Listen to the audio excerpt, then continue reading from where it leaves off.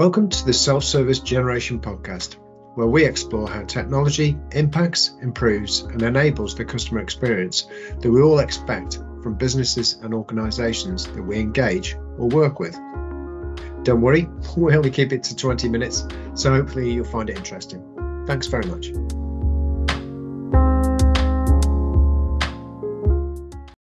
Welcome to the Self-Service Generation podcast with me, Gavin. And me, Steve. Hi, you're right. Today we're going to talk about learning. Now we're not going to talk about learning, we're talking about language experiences, aren't we? That's the vision, that's the plan. But if we get the words out. That's right. It's kind of the point of the whole podcast, but let's not worry about that for a minute. Let's not worry about getting that main bit right that actually explains what we're actually going to talk about today. Breaking this language barrier, the fact that we can't actually say the words and podcast is a little challenge just there at the start. Yeah, it's fine. We can get through it. So yeah, focusing on language, kind of covering everything from UI to language localization, I think. And me and Steve were having a conversation about one of his family members actually, and we were thinking about it going, actually this would be a really good topic for us to discuss. So I thought it might be a really good way to start this is let Steve share his story and we can go from there. Well, it's look, the thing is, I'm sure you're the same, but you tend to become the family IT support, and you know what I mean, and that's fine. That's the sector we work in, and you know, and that's what we do. But I was showing Sharon's uncle around, trying to get him up to speed with sending emails and stuff like that. Very wants to do it. Blew his mind with cloud and stuff like that, and you know, and we could share this stuff because he's a very smart guy, getting on a bit, never really engaged with computers in his career, but as a teacher, and he's doing a lot of sharing of audio files and stuff like that, and it kind of needed to be able to transport them around, and you know, yeah, we can stick them up on cloud, link to them, and then they're there, and it's a big file or whatever we do, you know, it's not a problem. And I was showing him around this stuff, and he's out of the west of Ireland. Internet's terrible, so demoing it was really, really hard anyway. But he was trying to figure out trying to follow what I was doing, and I was trying to get him to drive so that he could press the buttons and kind of get used to that and go through it. And he was going, now Steve, this is all too much. Now it's too much. And I was going, well, and the penny dropped just then. This is a different language. If you look at a screen and you're trying to create an email or whatever it may be, you've got little envelope icons, you've got B for bold, I for italic, a U with a underscore under it and stuff like that. Now, most people listening will know what that is. But if this isn't your interface and it's not what you've learned, this is Egyptian hieroglyphics. You know, it's no different than that. So it's a completely different language. And even we can get lost in this language because you go, what on earth? Somebody chooses the wrong icon in an app, and you're going, what's that? It's just crazy stuff. And so that made him feel a lot better because it wasn't that, and that was the thing. These aren't stupid people that you're trying to show something to. It's just that they don't yet speak the language. And it was just, the penny dropped, and it was just seemed so important that is the way to approach it. That if you're teaching somebody a new language, you start off with, "Can I have a cup of coffee, please?" Or something a little stronger. Por favor. No, you start at the beginning. You know very little until you've been doing it and speaking it, and of course, you know, me and you, we've grown up all the way through it. I'm a bit older than you, so I've been much further at the start of that, you know. But I'm in it, and I've been speaking the language for 20 years. Yeah, it's a funny story. It's funny, isn't it? Because we see these things, and I wrote down dumb designs that make smart people feel stupid. Like, and it's like people have tried to almost be too smart to make things too slick and too easy, and as part of that, have made this kind of hieroglyphics for most people who can't understand it. I mean, there's loads of funny interaction stories, isn't there? There's the whole the idea that in a Windows computer you'd have to press start to stop, Like you had to press the start button to shut down your computer. Like whoever thought of that was obviously brilliant. But I mean, and this kind of dates back a little bit. So not dates back, but we're looking at how designers used to be able to cope with this. They utilize something called skeuomorphic design. So the idea of skeuomorphic design is when you're initially designing an interface and getting people on and start using these devices, you design the experience to look like real world items. And it's what Apple did initially when they launched the iPhone. You load up you open your phone and a calculator looks like a real world calculator. The calendar looks like a real world calendar. How you would navigate the calendar would feel similar to how you would navigate a real world calendar. And although obviously it's a digital experience, so you're not going to be taking these things off shelves necessarily, you're in a situation where the design is relevant and relatable, and it's a really good entry point to be able to understand what that experience is for anybody who's coming through the experience for the first time. Now, obviously, we're in a situation at the moment where we're transitioning with whether it's through Google's material design to what I call kind of the great abstraction. There's a need to kind of make everything cleaner, and as a result, remove all the little details that make things make sense to most people. So if you're using apps all the time, you can make the logical jumps. But the problem is, if you don't, you've not got a small little steps. You've not got those little jumps. You've got to load up an application and suddenly go, what is this icon? Like, what is this thing? It doesn't mean anything. So I've not made that transition. And the same is we call it the burger icon. So it's the 3 lines at the top right that people have on mobile websites and things. Like, if you don't know what that is, I mean, you're kind of expecting a list, so kind of like it's a list of items, but does that really make sense as people understand? You've got we talked about the 3 dots. Well, the 3 dots is now an abbreviation of the 3 lines. But what it doesn't mean anything in its own right. It's just made it smaller to make it smaller on your screen. And then you've got things like, I think we talked about this earlier, Spotify's shuffle icon. So the Spotify shuffle icon, which is a toggle, is not a binary on-off toggle.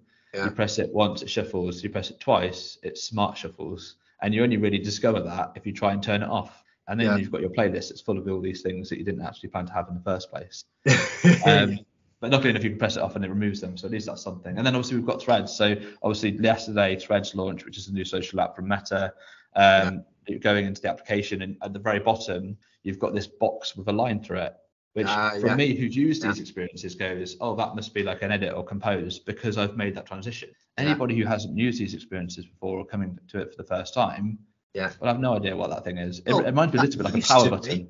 That used to be. I mean, back in the day, very much back in the day, it used to be like a little square that looked like a pad, even had little lines on it, with a quill off it.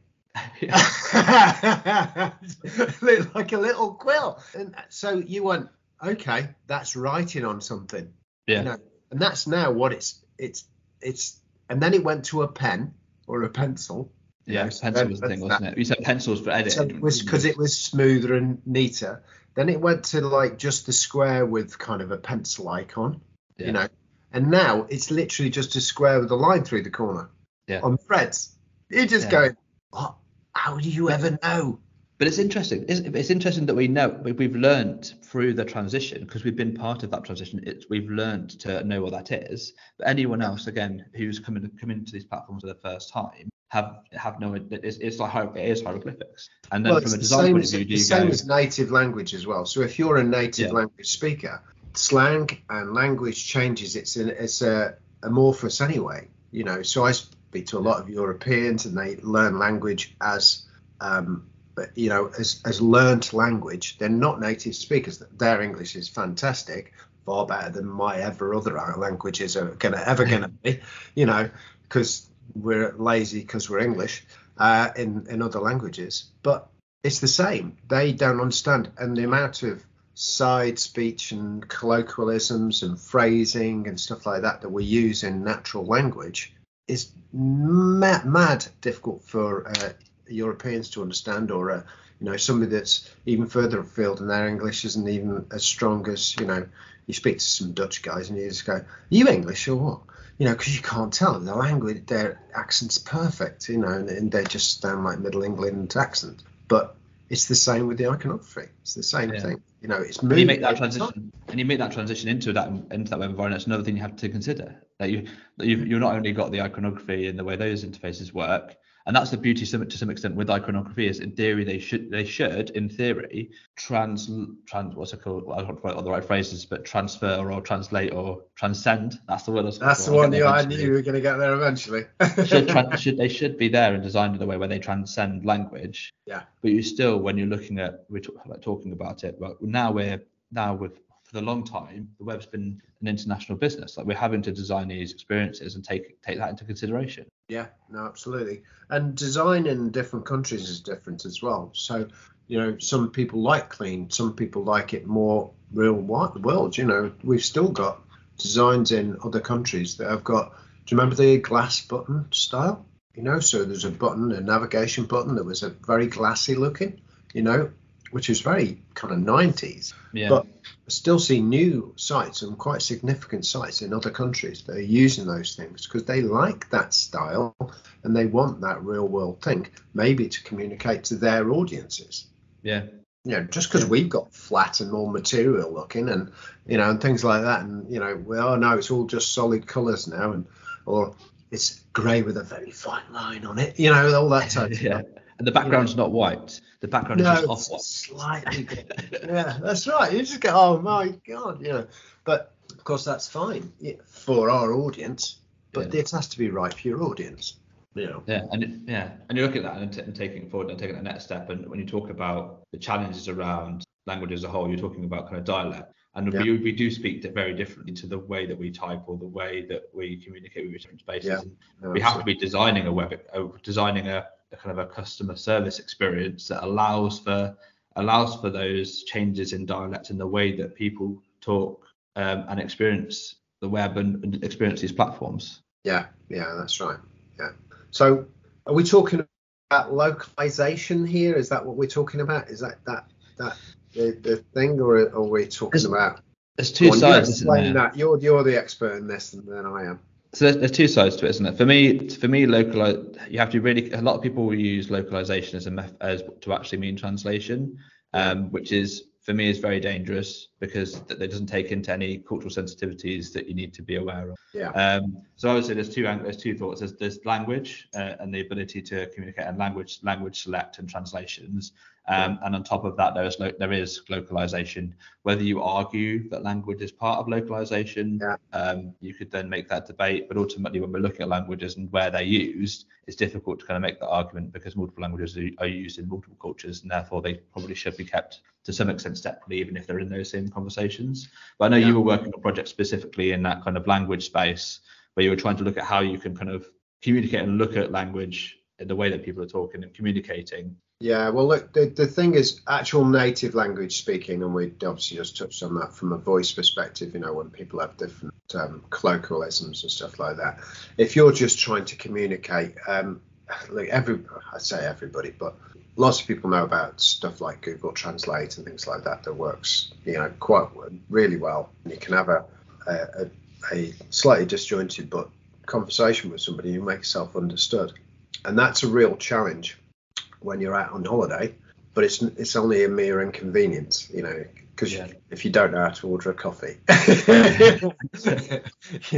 something that I should really learn in every language. Right, you won't die, it's not a problem. What I'll do is I'll take an icon round with me. Oh yeah, well everybody will understand that because it'll be a mat in the form of a beer mat icon. What I'll do is I'll design a selection of beer mats that are icons for interfaces. Don't say these ideas out loud. The many thousands of people that listen to this podcast, they may take the idea away and you've missed your opportunity. Laying down gold, Gavin. Laying down gold. That's what I'm here for. I know. Absolutely. Legend in your own lifetime. But look, it's a mere inconvenience, isn't it? And you could have your little show card of a beer mug or a coffee mug, and then you could, somebody wouldn't understand. I could then fold the coffee like one smaller if I want to get espresso. You're really overthinking this now. Right. Now you just have another card with a smaller cup of coffee on it. Yeah. Overthinking it. Over-engineered. You've just done that. Over-engineered the iconography. Anyway. I need to A/B test it, I think. Yeah. Okay. Shall we move on with the? Yes, move on. Yeah, sorry, I apologize. Please, desperately. So Google Translate, great tool, but driven from a translation API, and Microsoft does something similar. And the power of those now is absolutely phenomenal. We've talked about it probably on other podcasts, just the way that now understanding voice is massively important. So we now know what's been said in any language. We can now detect language. So you can detect what language has been spoken, and you can output text to a speech in any language. Yeah. So you've got the whole mix, and in between you can speak in English and output in Hindu. Yeah. So that whole piece is available with the technology from all the big vendors that has been worked on over the last 5 to 10 years, and it's now a proven technology. So it isn't new, but the application is slow at the moment. We've got little bits like Google Translate to showcase all this technology. The reason you have Google Translate is because they want to sell it to commercial businesses, because they go, look how good it is. Imagine having this in your business, Yeah, they've tried to add it into that. They've added it into their Pixel Buds as well as a mechanism for selling their product. Yeah, that's right. They're doing it, and it's great. So yeah, it's fully integrated. You can actually hear the answer and stuff like that.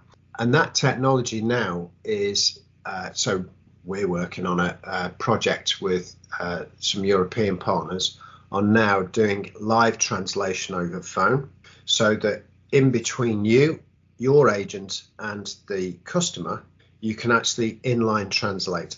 And that means that then your English speaking agent, because translation services are very difficult and very expensive to acquire.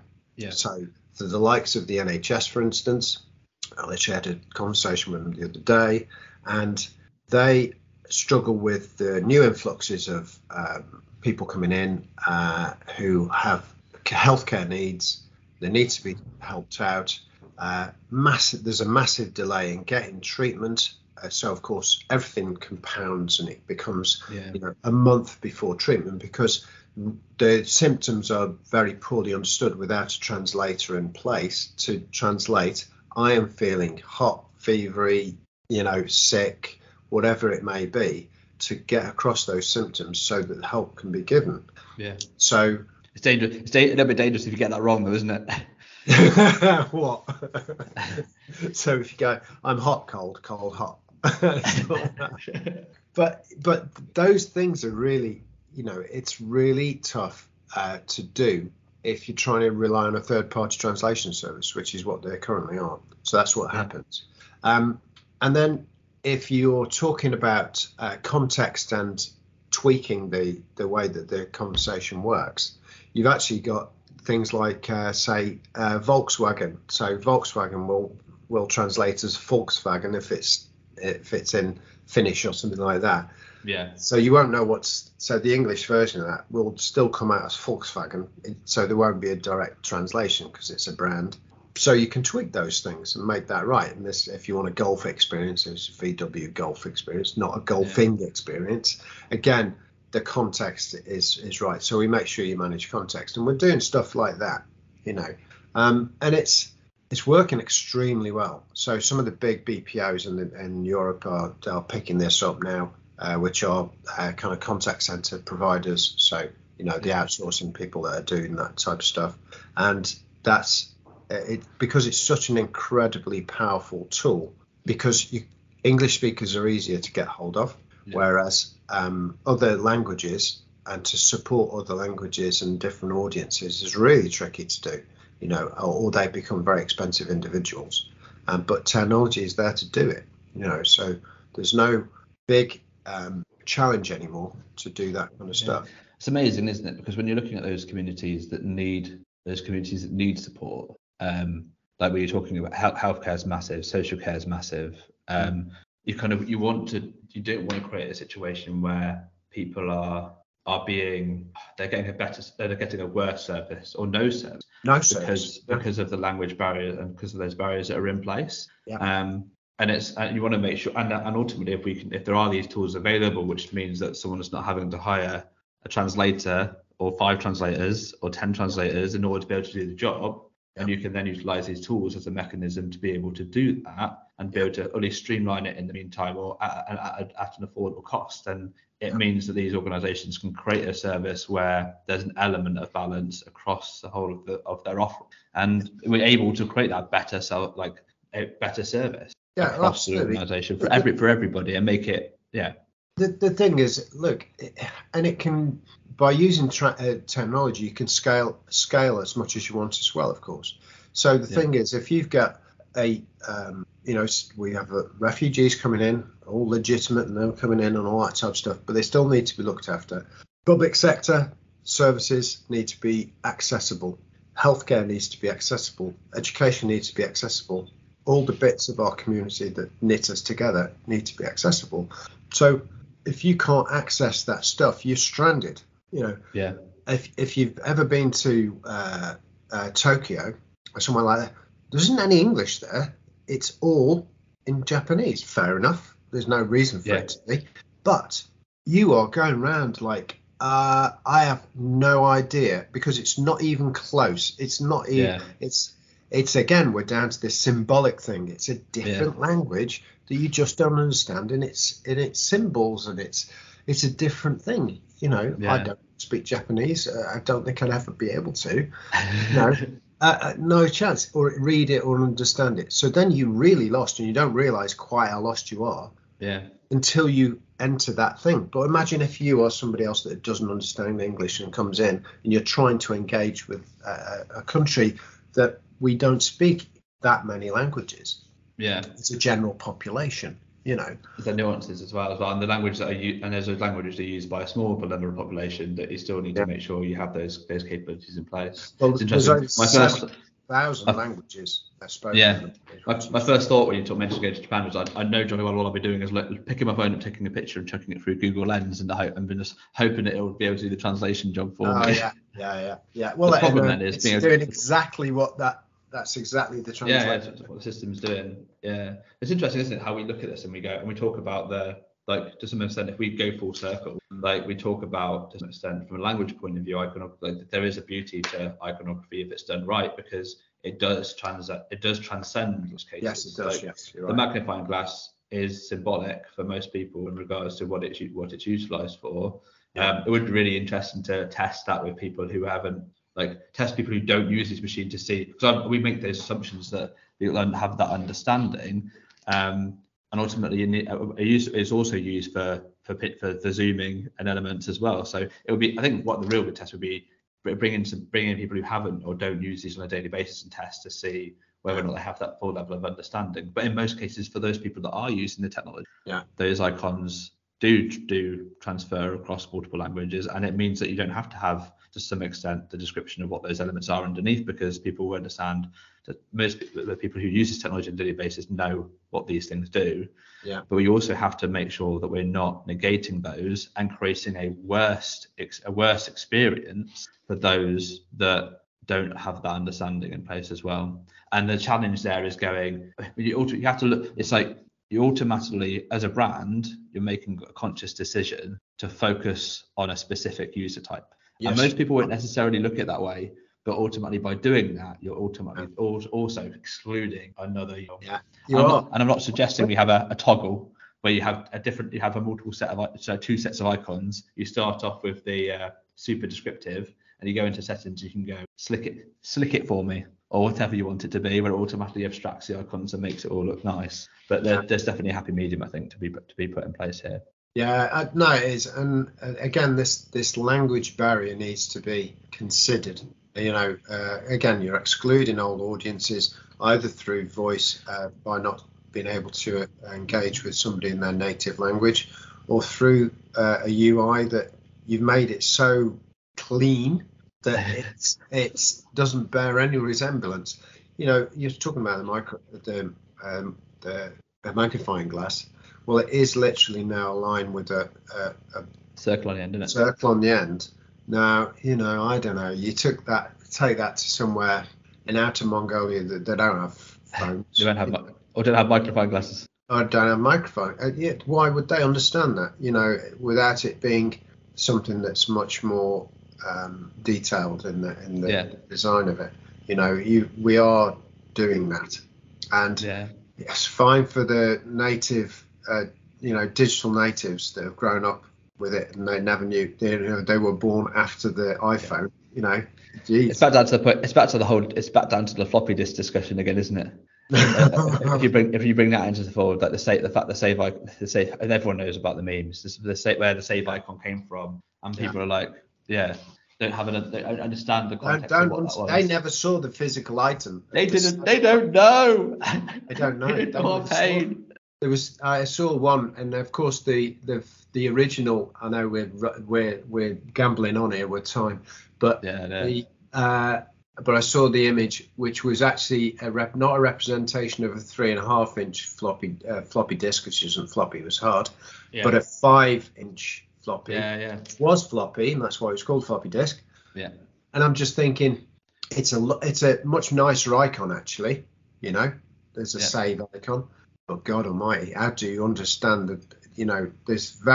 Most of the people using this weren't born when that was deprecated, and how would they know? No. Is there a sense of irony, or a sense of like those people, some people who would have been forced to use, who might have computers and who know what those things are, versus who might not have continued using computers in other age and won't understand what the new icons are, and then some people who are using them, who are transitioned to like the new icons, understand the new icons, but don't really have the context around what the floppy disk or the original icon was. There is going to be somebody that was doing that, and they're now like, I don't know, in their 70s, but they were working on that at that time, maybe doing word processing or something, and using floppy disks that never really engaged with any other technology other than simple Amstrads and stuff like that at the time, and just going, but I don't really understand my phone, and it's got icons that relate to all the stuff that they used back in the day. I'd be really interesting to hear. I was kind of rounding it, like from the people who are listening. I think we have like a comment box. You can ask questions. I think on Spotify people can ask questions, like what experiences they've had, or what have they seen where they've just been completely either confuzzled by something that they're trying to interact with, and just completely don't know what this is, or even in experiences with family members who they've tried to go through the process of explaining like what these things are, what they do, and the interface. I'd be really interested to hear their stories. Another language. It's another language, and that was actually made it a lot easier to explain. Really. So if there's a takeaway from this, remember, you speak another language than other people do. If you understand your tech, you just do, and it's as simple as that.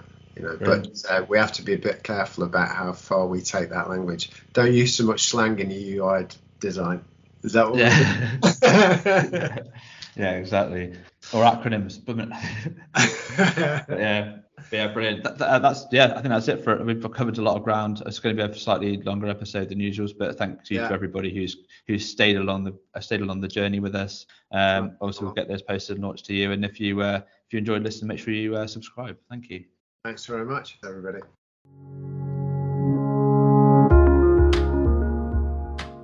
Thanks for listening to the Self-Service Generation podcast. We hope you enjoyed it and found it interesting. Look out for more in the series where we take deep dives around specific challenges in this space. Until next time.